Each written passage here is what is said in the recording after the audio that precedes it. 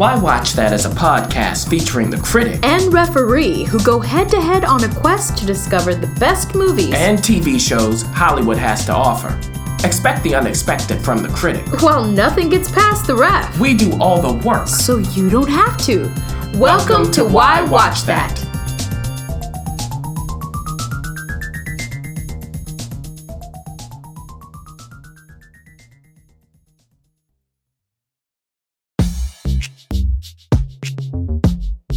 The Why Watch That movie talk. We have a movie talk for you. Yes, 2 movies coming out this week. End of the week.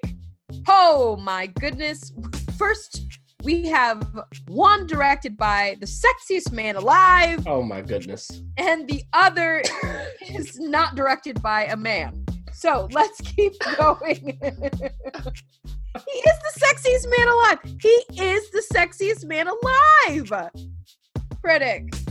What do you want me to say about this?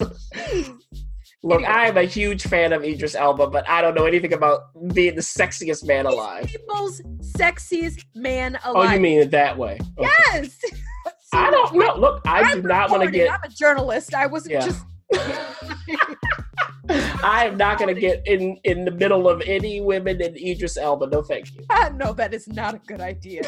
Listen, Idris Elba is making his directorial debut with the new movie called Yardie, which actually, side note, the critic, got to see last Sundance, not this Sundance, but Sundance 2018. Mm-hmm. So it finally got distribution.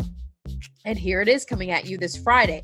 Now, again, like I said, Idris Elba is directing it, but he's not in it. You do have other people in it. I'm not even sure who's really leading the cause here. Mm-hmm. But we know Emil Amin is in it, Fraser James, along with other people who the critic will then go into. It is written by Brock Norman Brock. Mm-hmm, I said that right. Martin Stellman.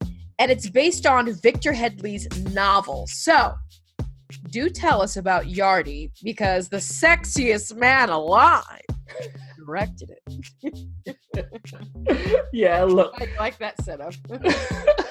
Yardie starts in 1973, the sexiest year on record. When we're introduced to D, a 10-year-old boy who lives in Jamaica. And by the way, Emil Amin plays him as an adult and narrates the film. So from the beginning, we hear him as an adult in voiceovers while we see him as a kid who's in a precarious situation. There are 2 rival gangs whose beef threatens the entire community. However, as a result of the tensions, Dee's big brother, Jerry Dredd, who's a DJ, decides to throw a block party to inspire peace between the gangs. But unfortunately, the end result is tragedy for Dee and his brother.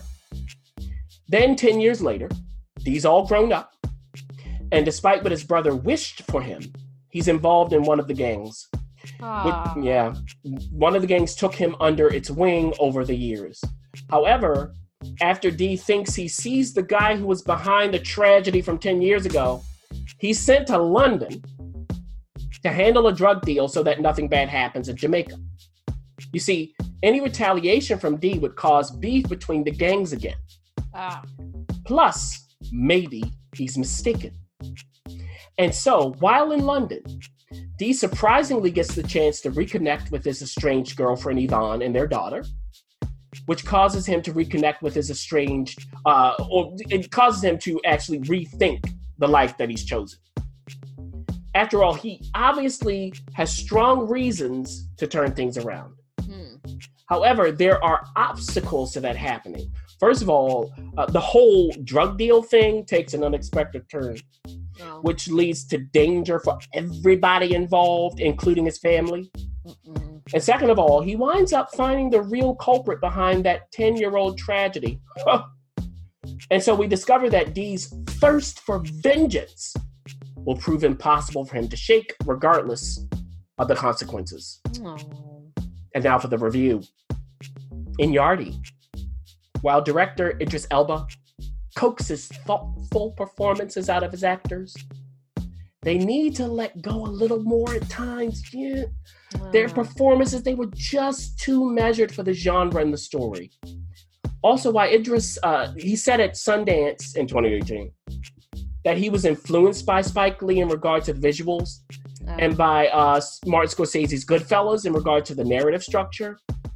He didn't do anything new with his inspirations. Furthermore, while the music is well chosen and helps to lift the narrative a bit, it still proves difficult to follow every nuance and detail in the plot, despite the familiarity of the narrative arc. And so overall, while Idris definitely shows promise as a director, Yardie needs more pop to ratchet up the suspense. Plus, I'm not quite sure that it achieves its goal of providing a glimpse into Yardie culture that expands how it's stereotypically thought of in England, which is as a culture full of Jamaican criminals. Even still, I guess it's good enough to pass the time. Okay, the sexiest man alive gets a good enough from the critic. Oh my gosh. Well, let's move on to The Mustang, another Sundance movie that unfortunately we weren't able to see at Sundance because it was shown the second week and not the first. But we did get to see, both of us did get to see an advanced screening of it. Executive producer, no like surprise here. It's going to be Robert Redford because of the Sundance affiliation, but he is not in it. What? Instead, it is directed by Laura Del Charmant Tonnerre. I'm thinking that's how you say it in French. I'm sure it's better somewhere else. But it's co-written by... Wait a minute! Norman Brock is back! Norman Brock wrote this. In fact, we need to title this Movie Brock Talk or Brock Movie Talk. Norman Brock wrote it. Mona Eastfold was one of the co-directors, and then the director, of course, was in that writing as well. It stars, first of all, Connie Britton's in this. Not a lot, but she's in it. Wonderful butt-kicking performance by Bruce Dern. I mean, he kicks your butt. Jason Mitchell from The Chi, he's there, not only from Chi, but Mudbound as well. And then it's starring Matthias, how do you say this guy's last name? Matthias Schoenaerts. Oh, Matthias, okay, that guy. And you've heard of him before, you've seen him before. Yeah. But we're going to let the critic kind of walk us through this plot, and we're going to talk about it a little bit. Yeah. So Roman Coleman, played by Matthias Schoenaerts, is about halfway through an 11-year sentence for domestic violence. Oh, yes, it was. Yeah. And this is at the Northern Nevada Correctional Center. He's a man of few words, and he's certainly intense. But things for him are about to change because after he comes out of solitary confinement, he's selected to participate in a specific form of state-mandated social rehabilitation. He's selected to be part of the prison's outdoor maintenance program, which by happenstance eventually lands him in the coveted horse training program. That's real, isn't it? It is. Like in real life. Now, you might be thinking, exactly why does a prison have a horse training program? Who does that benefit exactly? Well, you'll have to watch this film to find out. Ooh, you're not going to give it away. Good for you. No. But regardless, being placed in this program is good news for Roman, whether he knows it or not, or so it seems. Because he soon learns that myriad challenges await him as he attempts to train a particularly difficult wild Mustang, which he names Marcus, a name that's spelled like the French Marquis, and that he discovered while reading an equestrian magazine. Now, Marcus exhibits some of the very same problems that Roman has with aggression, fear, and anxiety. But neither the man nor the horse is left without supervision, because Roman's helped by Miles, played by Bruce Dern, who's the butt-kicking, hard-nosed director Ref was talking about. My gosh. Yes, of the prison's horse training program. He's also helped by Henry, played by Jason Mitchell, who's an inmate with lots of horse training experience and who assists Roman as Roman tries to conquer his own anger in order to connect with Marcus. Plus, Roman undergoes anger management to combat his violent past under the guidance of the prison psychologist who's played by Connie Britton. So it seems like things are finally looking up for Roman, but hold on. Uh-oh, he gets a visitor. Unfortunately, there's more to the story, right, Ref? Mm-hmm. First of all, like you said, Roman's pregnant 16-year-old daughter, Martha, played by Gideon Adlin, wants him to emancipate her for reasons that are unsettling for him. Yeah. After all, he has a lot to atone for. Second of all, Roman's cellmate Dan, played by Josh Stewart, who's always some menacing weird guy, Oh, he is so weird. wants to take advantage of Roman's proximity to a certain kind of drug that's given to the horses.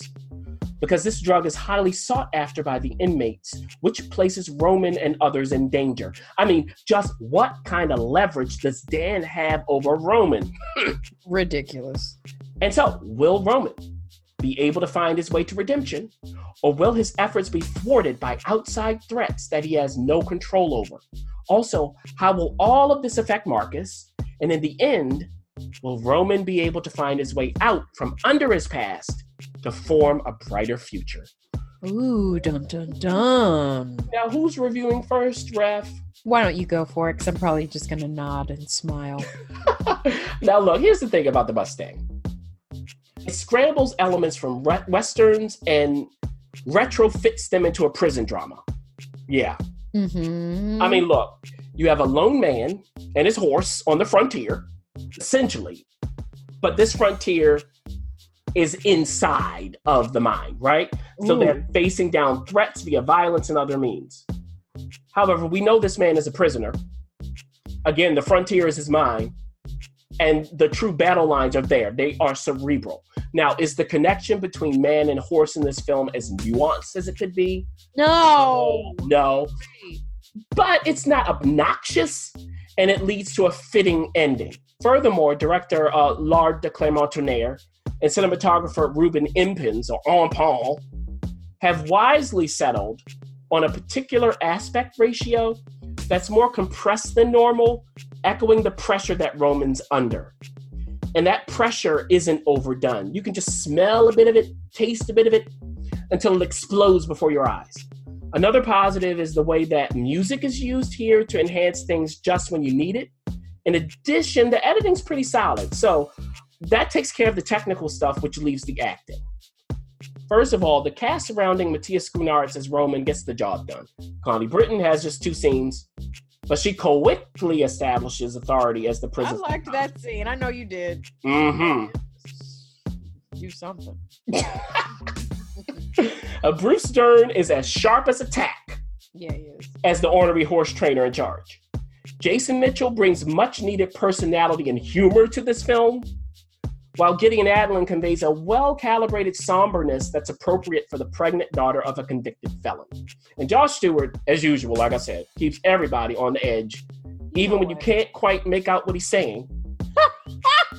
I mean, whatever it is, you know it's no good. I'm saying that for you, Ref. I know you were there like, what is he? I was like, what is happening? What's going on? But look, despite all of that, the Mustang rests squarely on the shoulders of Matthias Schoenaerts. And look, he has a shaved head, he has a goatee, and he's a pretty big guy, so he looks the part. Yeah. Plus, his acting fits his appearance without being obvious. He's convincing as a guy who could lash out violently at any moment, but who also has vulnerabilities that he's trying to suppress. He's at war with himself. And so largely, though not only because of him, the Mustang is a character study that works. And here's my recommendation as a result. If you like deliberately yet appropriately paced dramas about loners who have to contend with demons from their past, this will work for you. It has enough variety to avoid monotony, and you'll care about the characters who matter. I liked it. Good for you. You know what? I liked it too, but I do have a couple knocks. Only because you said all of the good things, and I agree. So these knocks are just sort of just cautionary for all of you who decide to pay for this in the movie theaters. I think it is a beautiful movie to see in the theaters. It's a very much an alternative to what may be coming through, meaning you've got Captain Marvel already out, and you've got all these, you know, other big name shows that are kind of revving up for the summer blockbuster. If you just want something a little off, a little real, a little grounded, Mustang maybe for you. I do have to say, unfortunately, I was way ahead of the story. There's nothing really new that happens in the Mustang. Nothing new. Exactly what you think happens. He flips out. We see why he's a tough guy. I'm going to say it. I'm not going to ruin it, but you may lose someone. Oh, you know exactly who that person is. Yeah. You know what's going to happen to him at the end. And then you know what's going to happen to the horse at the end. There's nothing new. It's nothing fresh. But what I will say is that it was entertaining. Not in a eat your popcorn kind of way, but as you stated, critic, going inside of the wild frontier of that character and his horse was certainly intriguing enough for you to move through the movie in its short time. It's not a long movie, and you're not being drawn out by tears. So I too echo and say it's good. You see it, but as cautionary, don't go in thinking you're going to discover something new. Take us out. Well, everybody, keep in mind, Friday, March 15th, 2 movies are coming to you. Not to every theater. You may have to root around for them if you want to see them that way. And they are Yardie, by what the ref says is the sexiest man alive. and People Magazine. And People Magazine. And The Mustang. Not the same kind of movies here. Food for thought from both. And that's from us to you. Both written by Brock.